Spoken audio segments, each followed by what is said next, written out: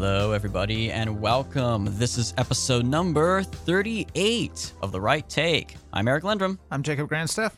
And we've got a lot to talk about in this episode. We're going to be going across the spectrum of American history here today. We're going to be going from 2021 all the way to the 1800s and beyond. We're going to be talking about Millie, the military, mandates, California madness, so many things in this episode. I'm ready to just dive straight in. I don't know about you, but Jacob, but this first topic, I have to talk about this. There's a lot going on in the cycle right now, but we definitely want to cover this before the cycle inevitably moves on. As you guys know, we previously talked about the California recall election for governor. I went over the field of the Republican candidates running to replace Democrat incumbent Gavin Newsom. That election was this Tuesday that just passed, September 14th. And let's recap the results right now. I'm sure you guys are all well aware, and these are going to change, obviously, as more votes pour in. But with 78% of the vote reporting in, the vote on no, the vote against recalling Newsom, is the overwhelming favorite with 64%. That's about 6.1 million votes. The yes votes have 36%. That's 3.5 million. So that's a total of 9.6 million votes out of a total number of about 22 million registered voters thus far. So Gavin Newsom, by all accounts, has survived his recall by a 2-to-1 margin. He obviously did not get recalled, and it wasn't as close as some people hoped it would be. Again, the margin may shrink a little bit over the coming weeks, as these votes that are coming in immediately were the mail-in ballots, the ones they spent months and months collecting, and that they will spend another month collecting after the date, that obviously are going to lean for Newsom. The in-person votes that more likely lean towards recalling him those are the votes that are going to be coming in more recently that may shrink the margin a bit. But there's no way of spinning this. Newsom won, quote-unquote, won this election. I want to talk about a few aspects of this, just break down what you need to know about what this really means, because there is no shortage of the mainstream media trying to determine for themselves what this means. And when they try to extrapolate lessons, all they're doing is just reinforcing their own worldview and their own beliefs through the results of these elections, even if that's not really what they mean. They'll lie to you through their teeth about what this election really means. But I just got to talk about a few things. First and foremost, of course, in the field of replacement candidates, there were 46 total candidates ranging from prominent names to total nobodies just running for the lulz. Longtime radio host, author, and Fox News guest Larry Elder was the decisive first-place candidate. He crushed the rest of the field. He got just over 47% of the vote, 2.4 million votes for him to replace Newsom had Newsom been recalled. The next highest candidate was a Democrat, a YouTuber named Kevin Paffrath, who got just under 10% at 500,000 votes.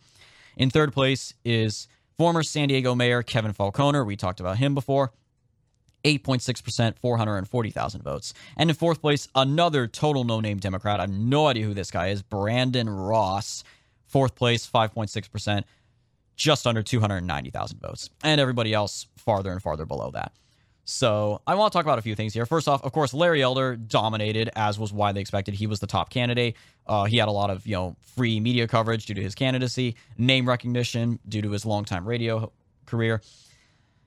Kevin Paffrath coming in second. I want to talk about this for a moment. This is something, it blows my mind, but when you look at previous patterns, you understand why this happened.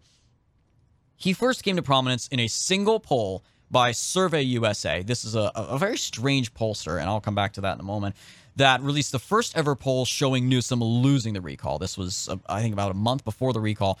They had 51% in favor of recalling him and only 40% against it, and that was the poll that had everybody freaking out. Oh my God, Newsom could be recalled. And Paffrath came in second in that poll, I believe, behind Larry Elder. Yes, second. I have the poll right here. Or actually, no, correction. He came in first in that poll. He got 27% in that poll. Elder came in second with 23%. And so a lot of people said, oh, could this 29-year-old Democrat YouTuber be the next governor of California? What they did here is really sleazy, and I can't tell if this was on purpose or not. They listed all Republican candidates. Again, there were 7 major Republican candidates in total. All 7 Republican candidates who were running for governor. And they listed alongside those Republicans one Democrat. One Democrat. That Democrat is Mr. YouTuber, Paffrath himself. So naturally what you're going to see is that all the Democrats responding to this poll are going to pool all their support collectively behind the single Democrat. To show, obviously, yeah, there are Democrats who don't support of Newsom's performance and would like to see him recalled but replaced with another Dem. So they all just coalesced behind Paffrath, so he comes in first. So naturally, people say, oh, he came in first. What does this mean? This happened before in 2018, the U.S. Senate race in California, which was hysterical. I've talked a little bit about this before. That was when Dianne Feinstein got reelected, and she had a handful of Democrat challengers, including former state Senate Minority Leader Kevin De Leon, who was a hardcore socialist, far to her left, hoping to get, kind of the Bernie base, the grassroots socialist base. And there were a lot of other scattershot Republicans who also ran, total no names, nobody with recognition ran whatsoever. And the same exact pollster, Survey USA, conducted a poll where they listed a bunch of Democrats, Feinstein, De Leon, and others, and one Republican. So said one Republican got 18% of the vote to Feinstein's 38. So he came in second, which for the primary polling, which means this candidate would go against Feinstein in the runoff election. That candidate, that Republican, was a charming chap by the name of Patrick Little. Jacob, do you remember the name Patrick Little? Yes, I do. Very infamous figure on the alt-right. One of the very few, in 2018, the media and the left-wing media all try to say, oh, there's an epidemic of white nationalists, neo-Nazi, Holocaust denier, anti-Semites, Hitler reincarnations running for office everywhere. There were like 6 in the entire country running for office in 2018. One of those 6 was, or 8, excuse me. I should know. I wrote an article on this for American Greatness way back when. 8 actual neo-Nazis running for office, and they made it sound like there were hundreds of them. One of those 8 was Patrick Little. I guess a former Marine. He apparently served in Afghanistan, who his entire campaign platform was expel all Jews from the state of California. He would literally go around with sandwich boards saying like Jews rape kids, expel all Jews, a Holocaust denier, of course. And he came in first because, again, at this time, this poll was in like April of 2018. Nobody knew who he was yet. They just, all the Republican voters in the poll just saw one Republican, said, oh, we'll vote for him. So he came in first. So then all the headlines say, neo-Nazi comes in first in California poll Republicans. This is Donald Trump's America. It was just so fake. But like, this proves to me, we all know polls are garbage, especially after 2016. But they're even more so garbage when you think that when you realize all it takes is one poll, one faulty poll, whether intentionally or unintentionally, singling out a single candidate of one party versus like a dozen candidates of the other party. So naturally, with a plurality, they come in first, quote unquote, and their candidacy is boosted. After that single poll, Kevin Paffrath, kind of almost like Andrew Yang in the 2020 presidential primary, was getting all this attention. The day of the recall, Paffrath, a Democrat, by the way, he's a registered Democrat, was being interviewed on Fox News before the recall. Not Larry Elder, not anybody else. They were interviewing a Democrat because, who's this YouTuber? And even my coworkers were like, who in the world is this pencil neck YouTuber? It was ridiculous. But yeah, these pollsters are total jokes. We should not take them seriously, especially when they are outright influencing. That's influencing an election right there. Again, Paffrath didn't win, but he came in a respectable second place thanks to one poll. I'm sure his check to Survey USA is in the mail right now. But moving on to the less entertaining aspects of the recall, the California GOP is a complete joke. I wrote a book on this. I've said this for years. The California Republican Party is non-existent in the state of California, and this recall is just the latest proof that, as the saying goes, Republicans never miss an opportunity to miss an opportunity, and that goes double for the California Republican Party. As I said before in my recap of the primary field, their favorite from the beginning was Kevin Falconer. I've talked about this guy. Pro-amnesty, pro-gay marriage, pro-abortion, raised taxes on his city while he was mayor of San Diego, believes in global warming, is pro-gun control, is against Trump. And this guy, I described him as the Jeb Bush, the primary, in the sense that he was the party favorite that they all wanted. I kind of take that back a little bit. This guy makes Jeb Bush look like Ted Cruz, all right? Complete Democrat in sheep's clothing. And the Republican Party was ready to officially endorse him at their convention before the recall. Then, of course, Larry Elder jumped into the race pretty late. He jumped in like, I think, mid-July, right before, a week before the deadline. And just in their minds, he barged onto the stage and stole frontrunner status from Falconer.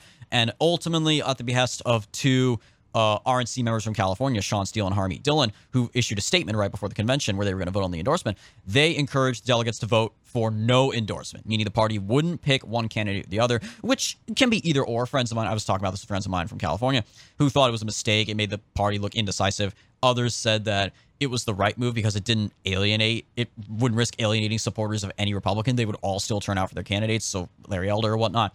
But they wanted it to be Falconer. They did not want Larry Elder. And again, this is a California statewide equivalent of if Trump had lost in 2016, or arguably even what was happening already with Trump after Trump lost, quote unquote, in 2020.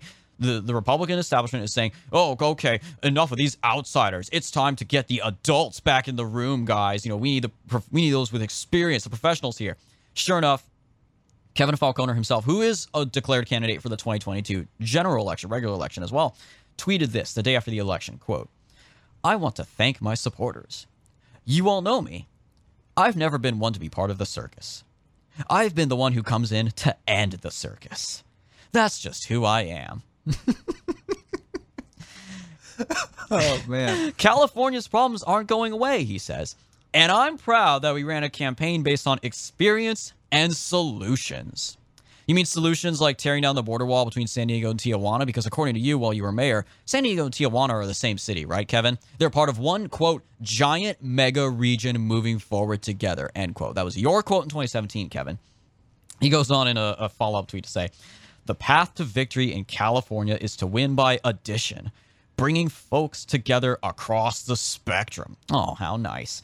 "The race became dominated by national partisan politics.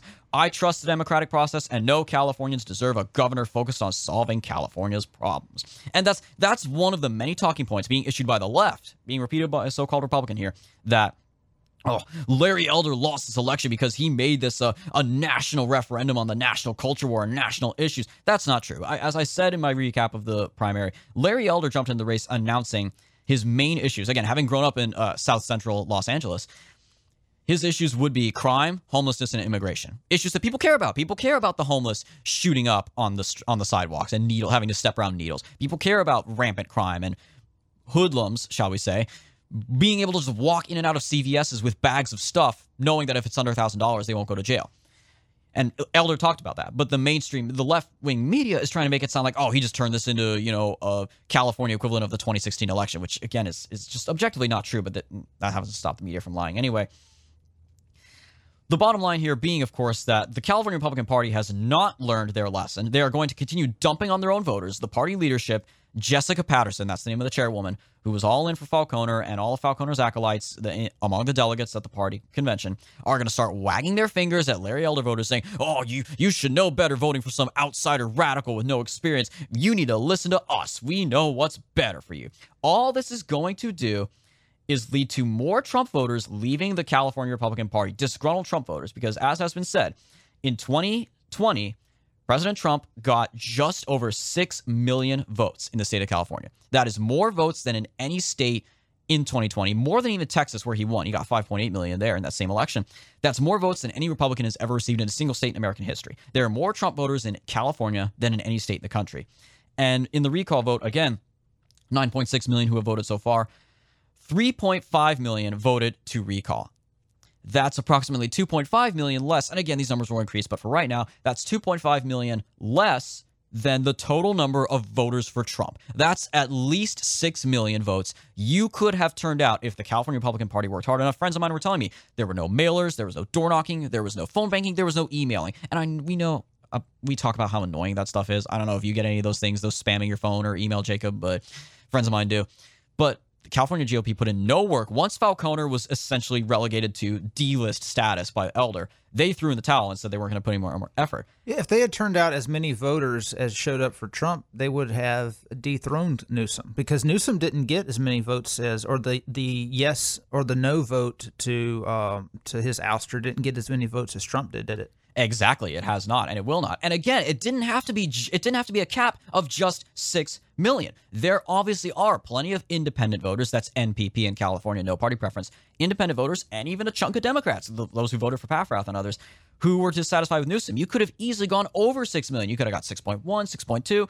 And again, I personally don't know. Again, as votes are rolling in right now, I think even that coalition at full force, at 2020 turnout levels, might not have been enough to beat Newsom, but it would have been enough to give him a serious headache and make it a closer margin than this. But they didn't put in any effort, and the result is going to be more of the same. As people will tell you, the California Republican Party registration numbers have been declining significantly, both in terms of percentage and total numbers of voters. Since 2003, at least, it was consistently declining in terms of its percentage of the share of the vote in California. at one point ultimately falling below. In 2018, the California Republican Party fell below no party preference in total number of voters for the first time ever, at 24% to no party preference is 27%.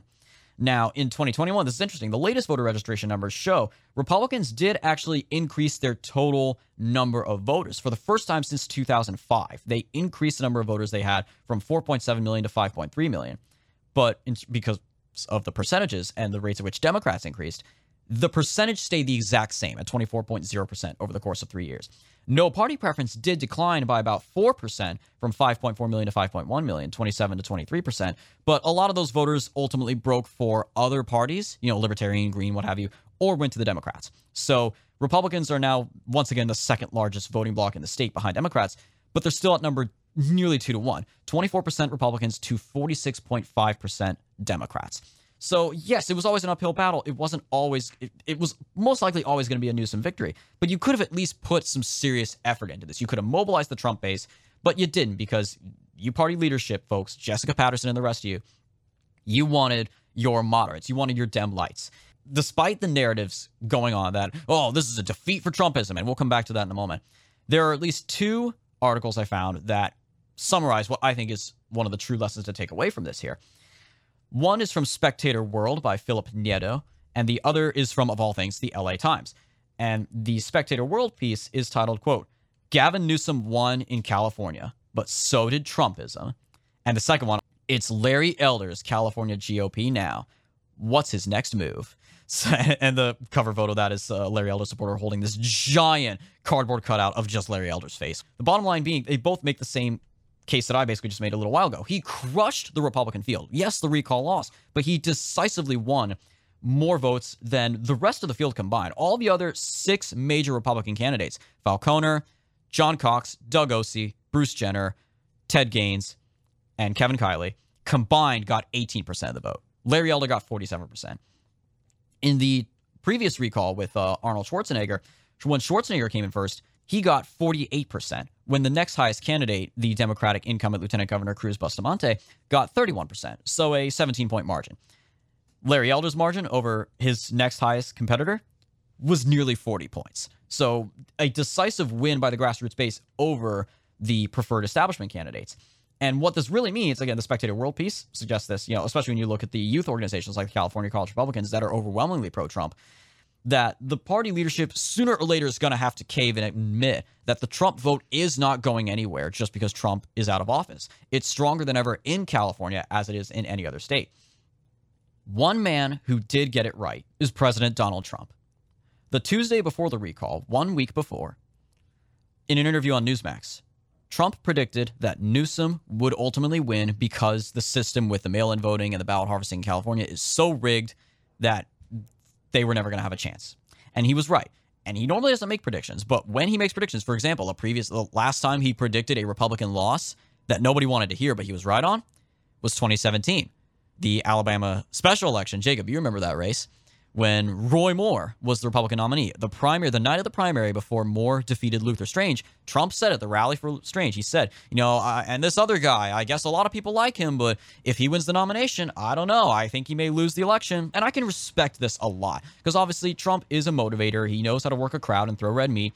But at the same time, he doesn't sugarcoat things. He's not going to lie to make boomers feel good. When he sees the writing on the wall, as a pragmatic businessman, he's going to say it like it is. So I respect to Trump for calling it out and not being like a lot of these other pundits who say, this is it, we're going to make California red, let's go. It was never going to happen, and Trump knew that. Now, here's the right take on the California recall, and I've seen so many headlines before and after the election. This is proof that rejecting Trumpism still works. Clearly, this means voters do support vaccine mandates and lockdowns and forced injections and being restrained in their homes. Clearly, yes, this is an indication that Joe Biden still has strong political clout because Biden went out and campaigned for Newsom. They're trying to claim, this is proof that Biden is still really popular, even after Afghanistan. The reason Larry Elder lost is because he focused too much on national issues and the culture war. Schwarzenegger at least focused on local issues. That was actually spoken by a New York Times reporter during the live coverage of the recall results. Spoiler alert, short answer, no, no, no, and no. None of those are true. It's all BS. It's California, all right? Period. That's all she wrote. Nothing, no lessons to be taken away from this mean anything because it's California. They even tried to say, one of the other New York Times live coverage reports by Lisa Lehrer said, quote, "I'd caution against extrapolating too many national political lessons from this recall. Is it telling us something about pandemic politics? Sure. Is a recall also a highly idiosyncratic process? Yes. And once again, no. Because the fact that it's a recall doesn't matter. Yes, recall elections and special elections are abnormal. They lead to unusual circumstances you otherwise might not see. Again, the Alabama Senate election. Nobody really believed Alabama was turning blue just because Doug Jones won. He still got crushed 3 years later by Tommy Tuberville. But the bottom line is, this is California, okay? It's a deep blue state. You could literally have Jesus Christ himself as the Republican nominee and Adolf Hitler resurrected from the dead as the Democrat nominee, and Hitler would win with 60% of the vote in California. Because that's all it is. It's dominated by the blue crowd. All right? None of this matters. Just because California voters say, oh, yes, inject me more, give me as many injections as possible, doesn't mean that the rest of the country feels that way. The only lesson to be taken away is this. All of these lessons are garbage. None of them mean anything. They're all wrong. It's just the media tooting their own horns to make themselves sound right and reinforce what they already know. What this means is that California is the future of our country if we don't stop voter fraud right now. If we don't put a stop to mail-in voting, California mailed ballots out to all one of those 22 million registered voters in the state automatically. Ballot harvesting. Third parties were allowed to go out and collect ballots. And obviously, these third parties are not really third parties. They're affiliated with either the Democrats or the Republicans. They're going to go in their voter databases and see who's a registered Democrat. They're going to go pick up those ballots. They're going to encourage them at the door to fill out their ballots if you haven't already, or give it to us and we'll fill it out for you. Yes, that is a thing. This is real. This all happens in California since it was legalized in 2016. And then subsequently, when you combine that with mass immigration, as California has, which is also what they want for the rest of the country, you create an unstoppable Democrat mega majority. You know, for the longest time, the California Democratic Party had a 2/3, 66% majority in both the state assembly and state senate, which has been dubbed a supermajority. After 2020, they rose to 3/4, 75% majorities, which the LA Times dubbed a mega majority. Overwhelmingly veto-proof, overwhelmingly filibuster-proof. The Republicans are irrelevant in the state of California. And you see what they're trying to do, too, is they're trying to encourage. They're saying, oh, clearly the only way forward is if the Republican Party moderates and moves more to the left. You know, again, that's what Kevin Falconer said. I saw one article from Cal Matters talking about the results of this election, and they referred back to 2020, where, of course, in 2018, 7 House seats and a whole bunch of state legislative seats were lost to the Democrats after they first put their ballot harvesting into effect for the first time in 2018. And then in 2020, about, I think, 4 House seats were taken back. All seats that were lost in 2018. And this Cal Matters article declared, well, the GOP successfully won these seats back by running a slate of more ethnically diverse candidates. And in the very next sentence, the article says, Larry Elder came along and ruined that. And I'm just like, okay, so a black man being the front runner, who, by the way, would have been the first black governor in California history if he had won. Because California, in all its history, for all its diversity and acceptance, has not had a black governor yet. Democrats are probably going to look to change that soon just so they can claim that milestone for themselves, but I digress.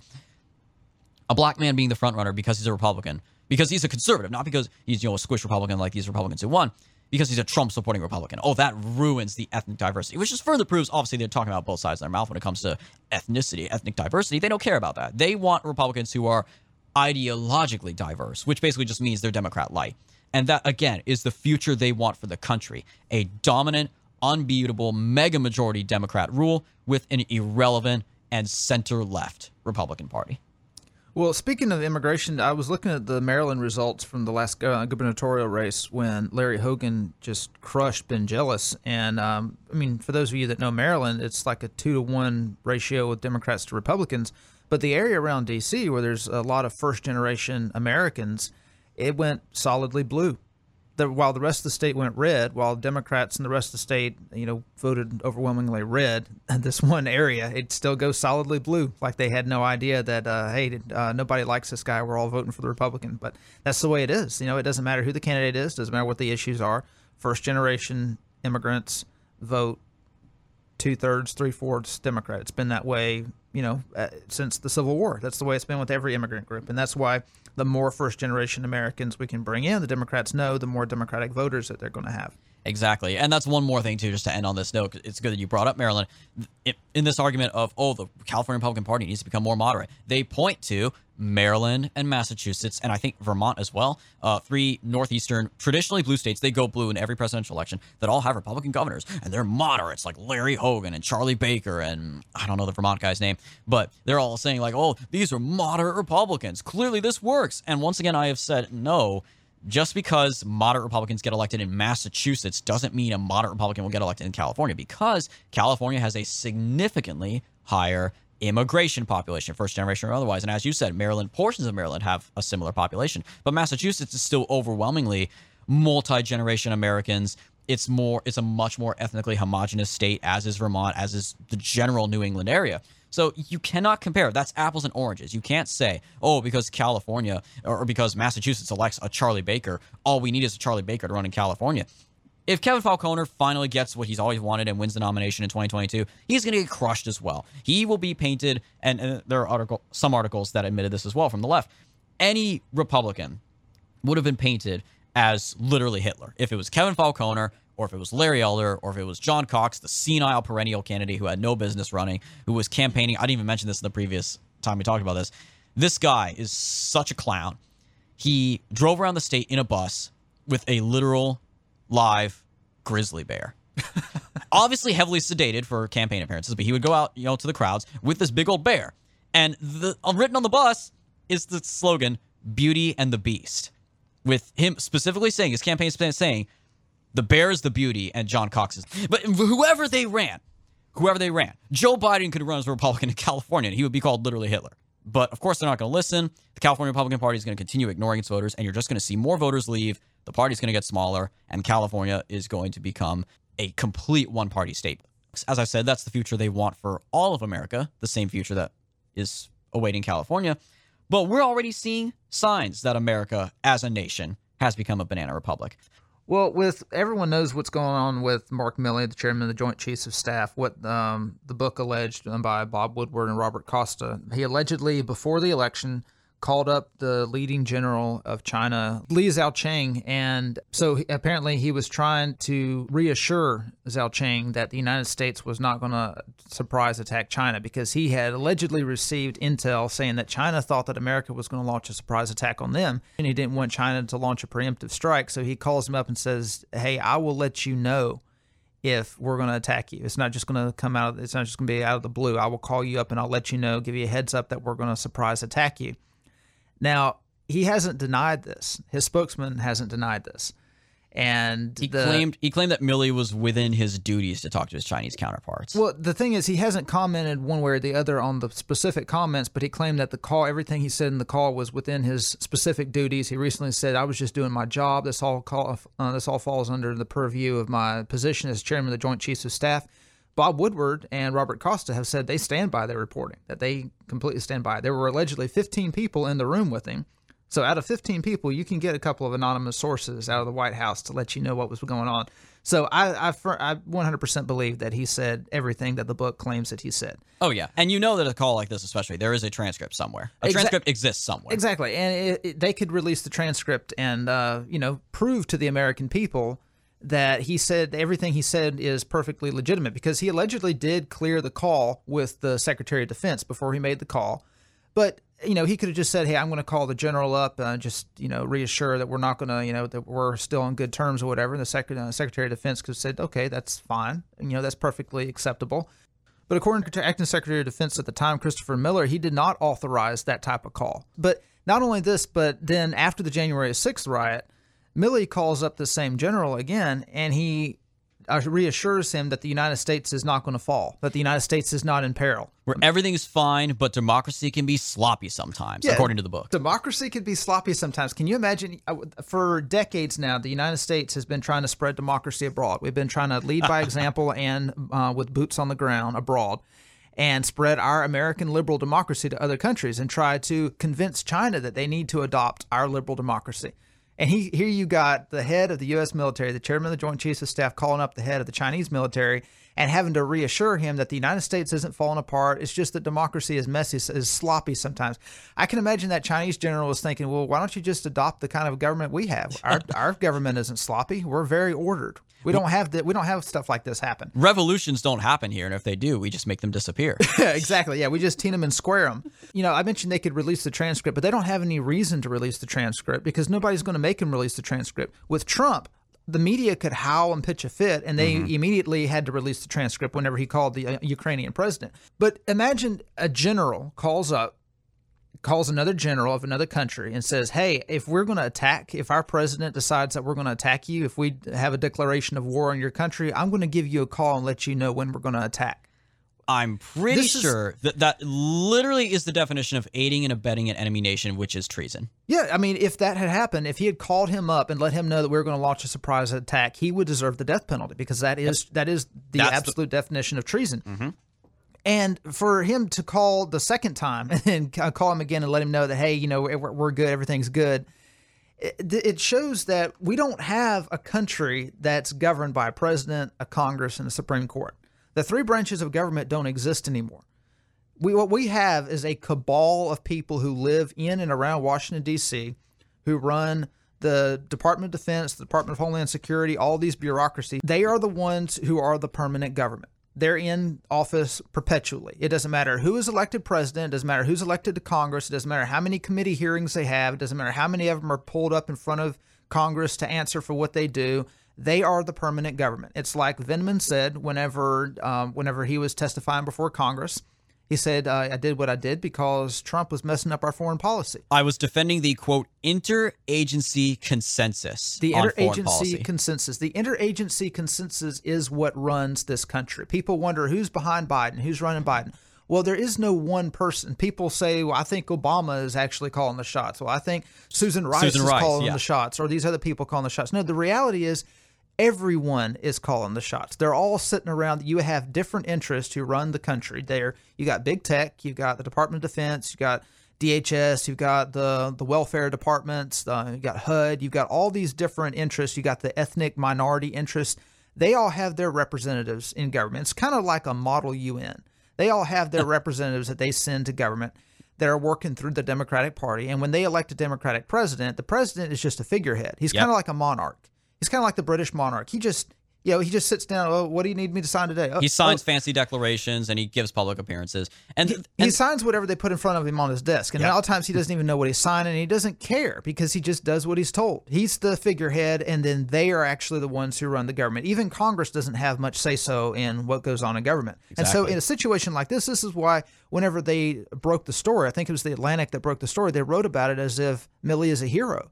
He saved democracy from this rogue president who got elected by a bunch of rubes who really don't have any business voting.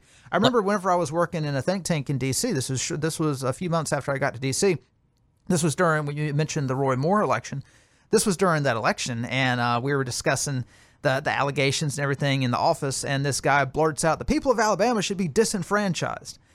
And he just kind of let the mask slip. And this is a Republican that said this. And this is the way they think. The people around D.C., they don't think they would prefer if we could just take the vote away from people out in the away from the peasants out in the heartland. Those rednecks, those plumbers, those working class stiffs who don't know what's best for them. Because at the end of the day, it's going to be the same result. It's going to be the same result no matter whether they vote or not.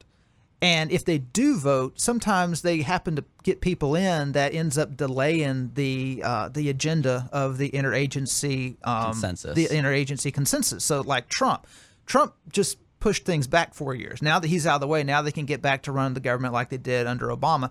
At least with Obama, they had somebody in there who was kind of on their team that would exert a little bit of authority, who wasn't senile. With Biden, he doesn't. He's not all there. Can't even, he can't give a speech. He can't even give a coherent speech half the time. So in a situation like this, then the media, certainly, they see what Milley did and they said, yeah, that's perfectly acceptable. As CNN recently released an article, which is interesting because Milley has said that everything he did was part of his job description. CNN put out an article today, an opinion piece saying that, what he did was acceptable when you consider who was president, but we need to kind of be careful about what we let generals do in the future. And, we don't want generals to think that they can keep doing this. But you got Milley over here saying that everything I did was perfectly acceptable part of my job.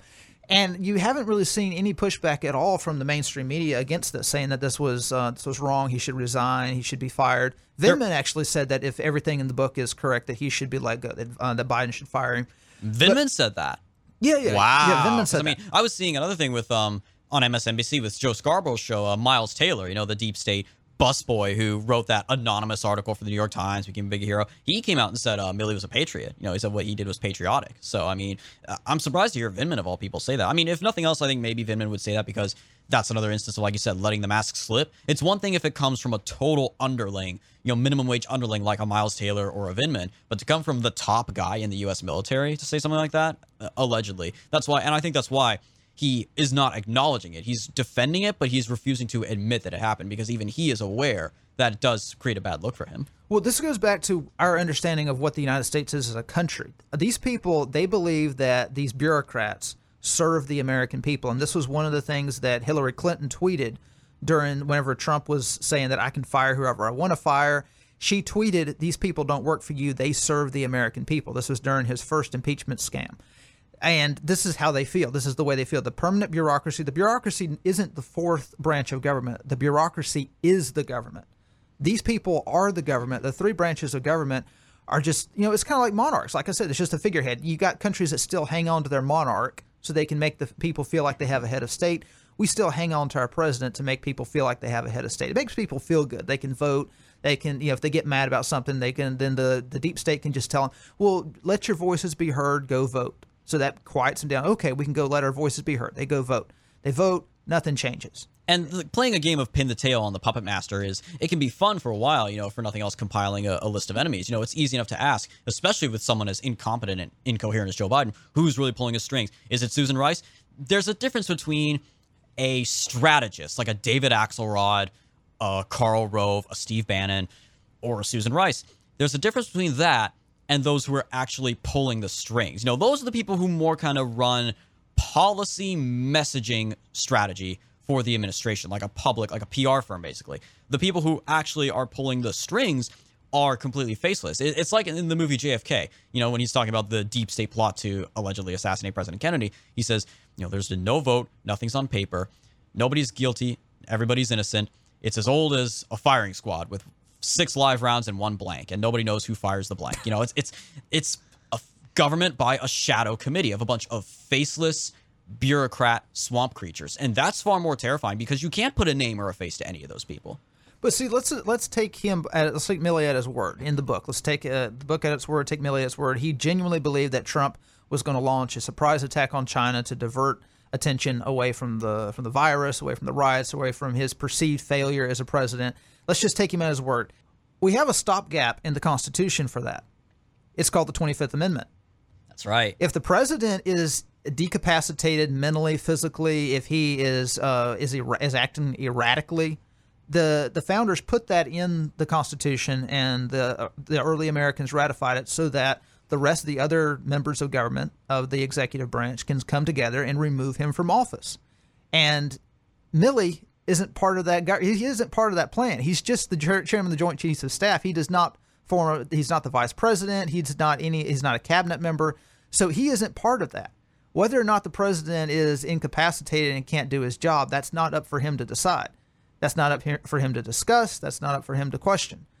And but yeah, this is what happens when you have a country that doesn't have a constitution that follows anymore.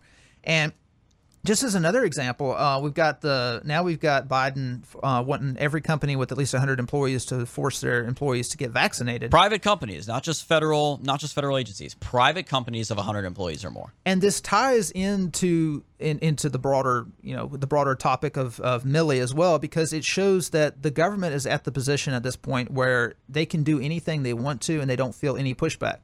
I mean, you were saying that you think that Milley is going to get fired over this. You think Biden is going to... We were talking off the air about this, and I think this is an interesting theory going around. I mean, obviously, this comes on the heels of Afghanistan, when the entirety of the Biden Defense Department and State Department is under the microscope between Lloyd Austin, Anthony Blinken, Jake Sullivan, even the National Security Advisor, and yes, Mark Milley. Everyone is just getting criticized. Again, not just by Republicans, by even some Democrats. Seth Moulton, a Democrat from Massachusetts, visited Afghanistan secretly, and since then he's come back and he's been on making the rounds on news saying, yeah, this is a disaster. I'm a Democrat, and this is a disaster. Someone's got to answer for this. And I said this is kind of like the Cuomo situation. Again, former Governor Cuomo was originally under the microscope for the nursing home scandal, where over 10,000 senior citizens in New York were killed by his policy of sending COVID patients into nursing homes. It's been speculated, I think it's a very interesting theory, that ultimately Cuomo being taken down over Me Too allegations, whether they're fake or real or not, allowed the focus to be taken away. Because remember, once that started, no one talked about nursing homes anymore, other than like Fox News every now and then. No one was talking about nursing homes. They were talking about Me Too, Me Too, Me Too. And he ultimately went down. He didn't resign because of the nursing home thing. He resigned because of the allegations against women.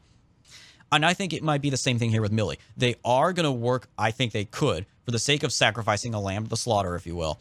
They're going to let Milley take the fall for this one, force him to resign or whatever, for the China thing, not for the failure in Afghanistan. Because if he was forced to resign for the failure in Afghanistan, which actually had a body count, as bad as this call to China is, it's literal treason and yes, punishable by death.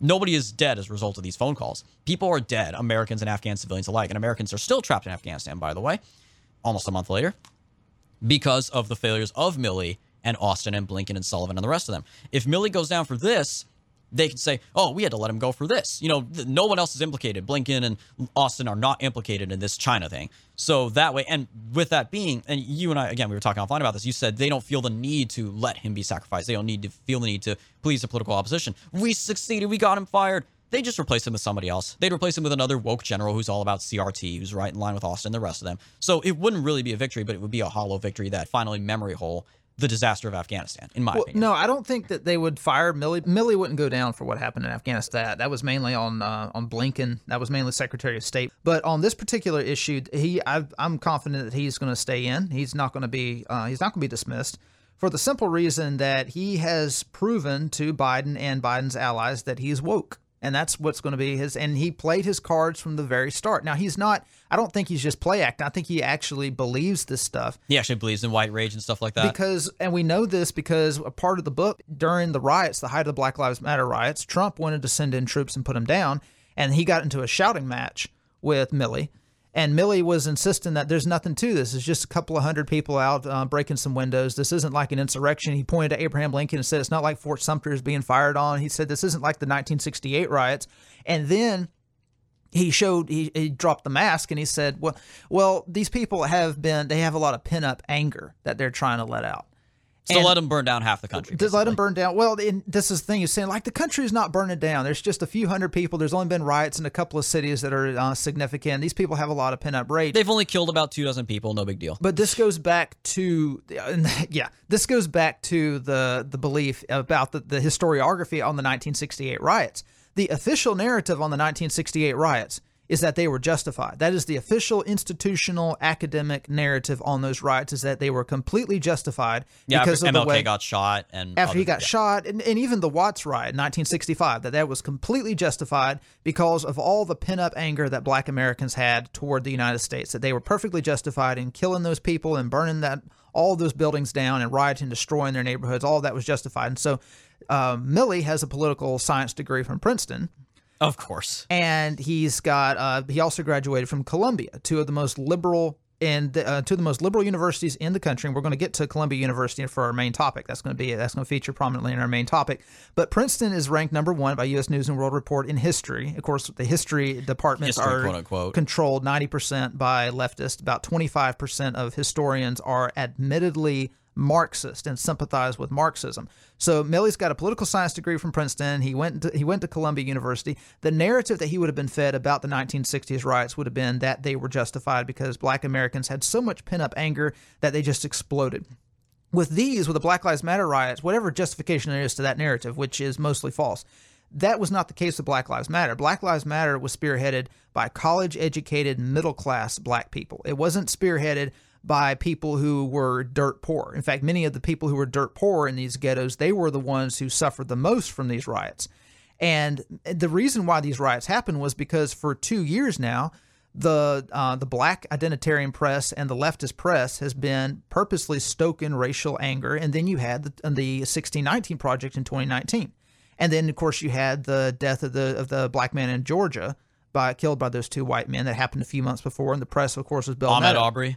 Yeah, that was the reason why the riots broke out. That was the original. They tried to make that the flashpoint, and then George Floyd happened, and they apparently thought that made it for better. They had been pining for a racial riot, a racial explosion for months. They had been stoking every little thing that popped up. This is just like they were stoking the thing with the anti-Asian violence. They were trying to provoke Asian riots in America. They're trying to do anything they can to stoke minority anger at white people and at America so they can finally have their revolution. Well, Milley apparently believes in that. He believes in systemic racism. He believes in all that stuff. He tried to convince Trump of that, then tried to tell Trump. Because remember, this is one of the things that we were outraged at as Trump was, why isn't he sending in the military? Why is he letting the country burn down like what's going on? He has, as president, he's allowed to federalize the National Guard in these states, and Milley was the one who was standing in the way of doing that. Now, Trump should have fired him on the spot. He should have fired him on the spot, put somebody else in who would follow his orders. But like Alan West in there or something. The fact that Milley would directly contradict the president and get in a shouting match with the president. Can you imagine? You're a general. Can you imagine if General Eisenhower had gotten in a shouting match with FDR? He would be fine. I'm pretty sure there's a similar situation, not quite a shouting match, but a similar thing happened in the very next administration between a couple of chaps by the name of Harry Truman and Douglas MacArthur. Yeah, and Truman dropped him. Fired him immediately. As popular as MacArthur was, he fired him. Yeah, Douglas MacArthur was an absolute war hero. Everyone loved him, and Truman still fired him because if you're a general, your job is to follow the orders of your commander-in-chief. You don't get into a shouting match at him. You don't argue systemic racism with him. You don't justify people who are in the streets of your country rioting. And then, and so this should have been a red flag to Trump right there, that Milley was not loyal to him. That is a bit surprising to me. Again, you said this is all according to the book. This is according to the book. This all came out in the book. I'm just like, I'm a little surprised that, why? Trump, especially, needs to be said, and I say this having grown up watching his show, but he made his career saying you're fired. Like, why would you not fire him immediately at that point? People point to, Trump just respects generals too much. Again, Trump never served. He was in a military high school, and that was it. He never served, so he has respect for generals. He would always say, I love generals. We have the greatest generals, Mad Dog Mattis. So he has a certain reverence for the military, which is understandable and respectable. You and I Trump's view of the military is about as naive as the average conservative's view of the military. Yes. Because I remember when Mad Dog Mattis got appointed, you had conservatives the memes about him, like he killed 15 men with a hand grenade before it detonated.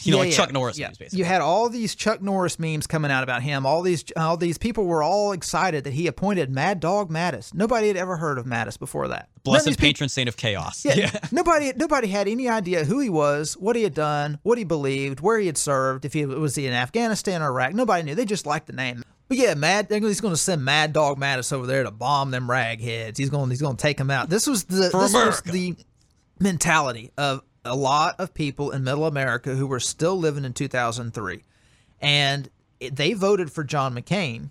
Well, let's back up. They voted for Bush in 2004 because Bush was going to drop bombs. He was going to. Kerry was a 1960s hippie pinko.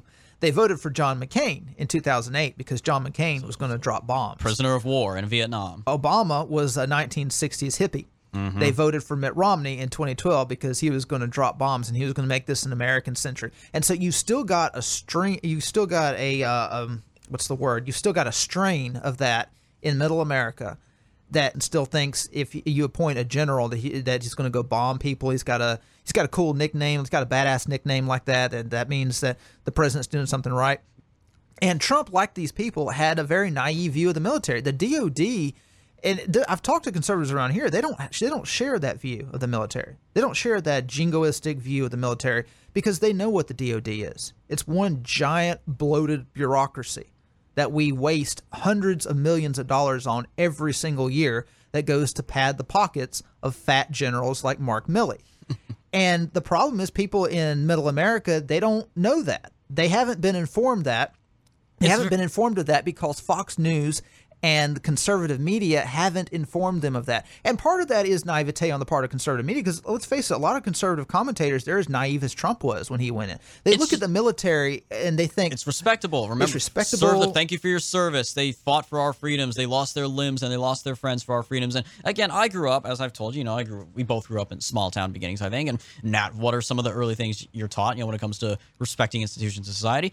Thank a police officer, thank a soldier. If you see someone in uniform, thank them for their service. It's natural. It was for the longest time. Yeah, it was naturally deserving of our respect. But what this really means is that now the system, the institution at least, and the leaders at top, you can still respect individual troops, who are just, who form the rank and file of the military, the good old boy from the Midwest who just wants to serve his country. But the system itself, the institution of the military as we knew it, is no longer deserving of our automatic respect and trust and confidence. And it needs to earn those things back with new leadership that serves the American people and doesn't serve this interagency consensus. But until then, it is part of the deep state. Well, part of the reason why conservatives are so naive about this stuff is because people who are supposed to be informing them, are supposed to be organizing them, they have other interests. And we're going to see this with the vaccine mandates. This is a clip that played, I believe it was Wednesday. It was Wednesday of this past week. This is conservative talk show host Rich Zeoli, filling in for Mark Levin on the Mark Levin Show. And I want you to think, normally, like every political party in every country, you've got people who just go to work every day. They go to work. They're patriots. They love their country. And in America, this is true for Democrats and Republicans. They have different perspectives on things, and they go seek out news that confirms their biases and perspectives. This has always been the case. You had newspapers in the 1800s that Republicans would read because they had a Republican bent. Democrats gravitated toward Democratic newspapers. That's New York Times versus the Wall Street Journal. Exactly, yeah. That's just the way it's always been. It's the way it's always going to be. It is the responsibility, though, of the elites in those particular parties to try to look out for the best interests of their viewers, of their readers, of their listeners. And typically you expect them to share at least kind of the same worldview, the same goals. That isn't the case. And we're going to hear some of that frustration right now. Let's see here. Michelle in Bluebell, Pennsylvania. Hey, Michelle. Hey, how are you doing tonight? So thank you so much for having me on. I also am an originally Philly girl. Nice. You got all the Philly people tonight. Love it. So anyway, I'm calling because as most Americans, we just feel so completely helpless, like there's nothing we can do. And in recent light of the mandate with Joe Biden's, vaccine mandate, with businesses, 100 people or more having to get vaccinated, I feel like more than ever, we need to come together.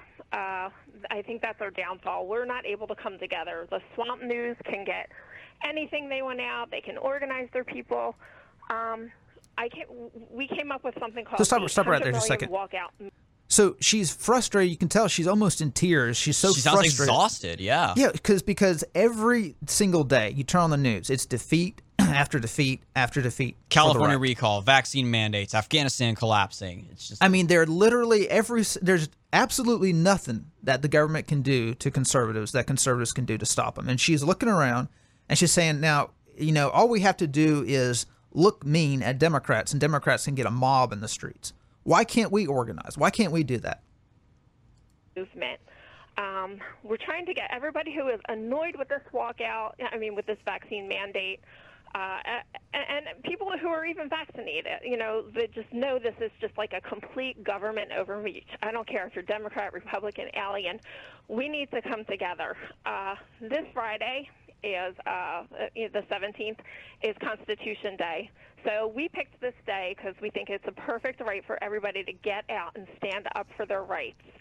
We are encouraging everybody who doesn't want to be vaccinated, doesn't want to be bullied by this administration, to just simply call out of work. Just call out of work. We can do this. I'm not asking. So that's a good idea, but it's kind of soon. It doesn't have a lot of organization. He ought to give her some constructive criticism and, offer some alternatives. Because this episode aired, this is the episode of the 15th, and she's talking about a walkout 2 days later on the 17th. Yeah. So, he ought to give her some constructive criticism. Say, how about this? Why don't we wait a little bit and, get whenever we're more organized, or target only the businesses that have 100 employees or more. But no. This is what he says instead. our poor. Yeah, but why beautiful- call out of work and hurt your? I mean, businesses right now are struggling so hard to find people to just do the job. Why punish your job? Oh my God! Why punish the employer who's demanding you get an injection or else get fired? Is this guy? I've never heard of this guy before, but is he serious? Of course he's serious. The GOP is the party of Wall Street. Business, the economy, Big capitalism, business. fiscal conservatism. Yes, it's not the party of workers. The workers That's make up socialism, don't you know, Jacob? exactly. If you support workers, you must be a socialist, as he's going to let us know here real quick. But the thing is, the rank and file of Republicans, the rank and file of voters are employees. They are not employers. They're not, I mean, business owners. I mean, yeah, middle class business owners can sometimes be in the Republican Party, but clearly there are more employees in the Republican Party base than there are employers. Well, in any party, there's always going to be more employees, just because. Yeah, just by virtue. I mean, just by virtue of the numbers you need to win elections. So every party has to come out with a strategy to somehow placate employees and give them something that will help them improve their standard of living, knowing that those employees are never going to be business owners. But that's not what they do. That's not what the intelligentsia of the Republican Party does. Let's keep listening. And we're just going to play the rest of this on a 1.5 speed, by the way, because it's a longer segment. There's so many businesses that just want to do this mandate, even though they don't have to, and I don't know why. But it's one day. Do you know the software? Yeah, I don't know. Michelle, listen. Thank you for the call. I appreciate it very much. I don't know if I can just a lot of businesses are struggling right now just to stay open. And they've had a very, very tough year. And I mean, I know them. I know these business owners. They're dying, and they're having a really hard time with it. I think the better approach would be, as employees, to make your voice heard and say, no, look, you got to fight this. But it's that's what she's wanting to do. Biden's idiocy. I don't know. I'm not sure. I think that's the best strategy, but that's me. I know. I've talked to a lot of these restaurants at the Jersey Shore, and they're just struggling, literally struggling to just stay afloat right now. And a big part of it has been they just don't have enough employees because you've had all of these policies of paying people to not work. And people are staying home, and they're not taking jobs. And you've got jobs. I talked about this last time I filled in for Mark. This guy, Mike, who owns a seafood place in the Jersey Shore, owns a couple of them. Actually, this summer, if you ever go to the Jersey Shore and you see the banners that fly by, and he paid for a banner to fly by just advertising people to come to work for him. I see billboards with people trying to get employees. How much money does that cost, by the way? How much money does it cost to rent a plane to fly by with a banner or to rent billboards? I'm pretty sure that's probably not as much as it costs for a salary, but that's still a lot of money. That's a good point. If he used that money to up the salary or up the offer, I'm sure he could get himself some employees. This guy's not even thinking. This doesn't make any sense. You're going to spend money to fly a banner. What did he say? He was flying that banner? Pay to have a banner flown in the sky. Like Biden stole the election or something. That's insane. That is insanity. So remember that for a lot of these companies right now, they're trying to understand what the mandate means. They're trying to understand how it affects them. They're trying to see any legal maneuvers that might be at play here. But let's make sure that we always aim our sights on who's making the policy here, which is Biden. Now, look, if in your job, if your employer has mandated it and you want to make your voice heard and you look, then go ahead, knock yourself out. I mean, do what you got to do. I'm not saying not to do that, but I'm saying just to organize a movement around people calling out of work when it may not be your employer's fault. It's not the employer's fault, but the employer has a right to defy that mandate. There are numerous states already saying they're going to defy the mandates. Even back during the early lockdown days, you had, he mentioned Jersey. There was that gym in New Jersey where the owners infamously, they refused to shut down their business. They refused to impose masks. They refused to shut down their business. And they let customers come in and continue working out. And there was that viral video of a sheriff who was on their side, who came there in front of a crowd and said, it's my duty to inform you guys. Technically, you're not allowed to be here. This business is not allowed to operate. But with that being said, go on inside, stay safe, and have fun. And everybody cheered. Business owners have the right to defy it. Because what's Biden going to do? Is he just going to start arresting business owners? I mean, and he very well may at that point, but that would ultimately then end up being to his detriment. And you say organized protests against Biden. Yeah, when that happens, the protesters all get put on terrorist watch lists. And they get the FBI knocking down their door. So it's clearly not easy to organize protests against Biden. And again, assuming the protests even do anything, Biden doesn't care if a couple 100,000 Trump supporters march on the National Mall, unless they, decide to go on a tour of the Capitol, and then he'll have them all arrested. But oh my goodness, and there's still more. And especially with small businesses, they are hurting in a big way right now. This administration has done everything they possibly can to put the thumb on them. You take my idiot governor in New Jersey, the king, Phil Murphy. He said one time a few months ago, they asked him about extending the unemployment benefits and if he would stop it, or if he would make people at least prove that they're trying to get a job. And you know what he said? He said, no, employers are just going to have to pay people more. This is how the left is going to get to their $15 minimum wage. They also want.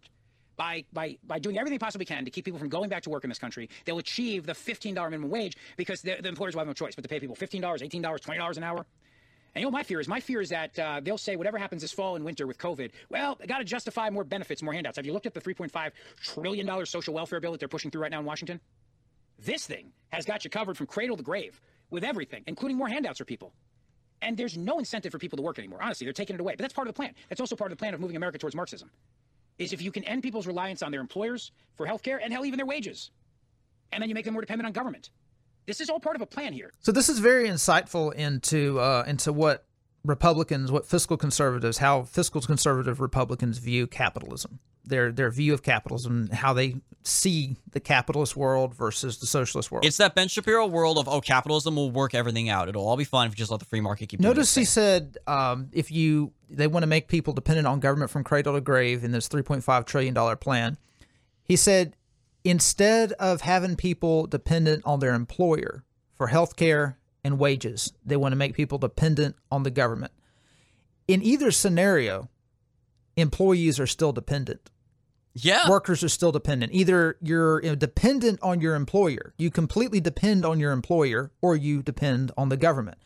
I think if given the choice, most people would prefer to depend on the government because their employer may be a jackass. And their employer has their own financial incentives and interests to look after. Their employer has zero financial incentives to look after them because they didn't vote their employer into office. They can at least vote. I mean, their vote might not be counted, but they can at least vote. It's a vote for a figurehead, but at least it's a vote. Exactly. They can't vote for their employer. They can't vote for the shareholders in the mega corporation that they work for. They don't have any say-so in that. So if given the choice, this is why, if this is the choice that the Republican Party is offering people, you're either going to be dependent on your employer or you're going to be dependent on the government. Is it any wonder why so many younger Americans are gung-ho about being dependent on the government? They'll say, hey, sign me up. Absolutely. Hey, you want to pass that $3.5 trillion bill? You want to offer me health care? You want to offer me a guaranteed job? I'll take that any day. It's better than working for this employer who doesn't want to pay me even $15 an hour. And notice how the lady wasn't talking about, she wasn't even talking about that. She was talking about the vaccine mandate. She was talking about how the government is wanting to step in and deny you bodily autonomy, and what we can do to organize against that and get together and collectivize against this. And she was thinking maybe a walkout. You know, that's what labor used to do back in the day. If an employee if one employee felt he was being wronged, like if an employee was fired indiscriminately, or, for whatever reason made to work in unsafe conditions, the other employees would get together, they'd stick up for him, say, hey, we're all in this together. He's our buddy. We're going to walk out next Friday and we'll see how, we'll see if our employer wants to keep making us work in these conditions. That was called a strike back in the day. But the fact that she's wanting to strike over a policy that the government is wanting to implement, he's not even up for that. He doesn't even support that because, she's offering a solution because he's not offering her a solution. Nobody in the Republican Party right now is offering these people a solution. So on the one hand, you have the Democratic Party that's run by a bunch of naturalized people, from many of whom are from the third world, from countries that already have a bias against white people. And they're indoctrinated in American universities to believe that the vast proletariat of white people out there hate their guts. So at the one time, they're taught to both hate and fear these people. So they're going to screw these people over every chance they get. So the only avenue these people have to look toward any kind of help is the Republican Party. So they listen to Republican talk show hosts, they watch Fox News, they watch Newsmax, and they're looking for some kind of help, some kind of organization. They're looking for a leader. They're looking for leaders to lead them in opposition to this tyranny that they're facing. And they offer solutions because they're not receiving anything. This guy isn't offering them anything because he's not even talking about this. They offer solutions and they get shot down. Like, why would you want to hurt your employer? Your employer writes you a check every 2 weeks. He pays for your food. Like he subsidizes your insurance. If you get sick, who's going to pay for that doctor bill? Your employer is. Why would you want to make your employer mad? Don't you realize that who puts food on your table? You're dependent on your employer. And this is what they get in return. So this is why they don't have anywhere to turn. They're getting hit with a vaccine mandate. Their generals and the military is just running roughshod over the Constitution. And there's no organization. There's no protests organized. There's no strikes organized. Nothing. And he just pivots completely because it's all about fiscal conservatism. He pivots away from the issue, like you said. She wasn't even talking about government spending. Government spending is one thing. If the government spends another $3 trillion, yeah, it sucks. It decreases the value of the dollar. It increases our debt. But it's not the same as the government ordering you to take an injection that you are not fully comfortable with and that you don't know what's in it. Those are two completely different things. He'd rather focus on the much lesser problem. Well, he'd rather focus on the problem that the business owners and Wall Street might have to face. Mm-hmm. He doesn't care about these people who work for Wall Street and work for these businesses for $12 an hour, because the next thing he goes to is, what they're trying to do is they're trying to get these employers to a $15 an hour minimum wage. We can't have you making $15 an hour. You peasants don't deserve that. No. Now, I don't think we should have a minimum wage myself, but with millions and millions of foreigners coming in from countries where they make 50 cents an hour competing with our jobs, a minimum wage is starting to look nicer every day, because if they raise that minimum wage to $15 an hour, these immigrants aren't going to be able to compete with Americans. And so if you consider, if they're not going to shut down the border, if they're not going to stop the immigration, I mean, at that point, the only thing to shut these immigrants out of the labor market is a minimum wage. But I digress. One last thing on this guy. He mentions that he said, if your employer decides to implement the vaccine mandate and you want to go against that, you want to quit, whatever, knock yourself out, go for it, lose your job, lose your income, but don't try to organize other people to do the same thing, because then that will hurt businesses. Well, if you decide I'm going to quit, if you're forcing me to take a vaccine, or keep my job, and I decide I'm going to quit, then my employer can say, okay, see you later. I can hire somebody else. But if 5,000 of us decide that we're going to quit over this, even if we're, vaccinated, unvaccinated, just for the principle, then he's not going to be able to do that. In Europe, that's what they're doing. You had people who were vaccinated that were burning their vax cards, because just to be in solidarity with people who didn't want to get vaccinated and weren't allowed to shop for groceries. You wouldn't see that in America. In Switzerland, they got tens of thousands of people marching in the streets against the COVID mandates. You're not going to see that in America, because there is no right-wing opposition to anything that the Democrats do, because the Republican Party is the party of Wall Street. And until the Republican Party elites are dethroned and until they're replaced by new elites that actually care about the voters and the interests of the voters who put these Republican politicians in office, nothing is going to change. So that is all the time we have left for this episode, guys. You may have noticed we did not get to the usual main topic that we usually discuss. We usually have a bit of a back and forth where I discuss one thing, Jacob discusses something, and then we have a larger topic that takes up at least half the episode, or a plurality of the episode. But the main topic we have planned for this episode is very in-depth. It's a long look through American history, and especially in light of recent events, with which Jacob and I both have stories and experiences to tell you guys, to relate about this story. So we're going to be releasing this episode first as a part 1 of episode 38, and then part 2 will be released in the coming days. Stay tuned for part 2 of this episode, where we talk about one of the most controversial figures in American history and how the complete revision of his reputation in recent years is indicative of the left's broader plan for completely revising American history as we know it. We'll talk to you in the next episode, guys.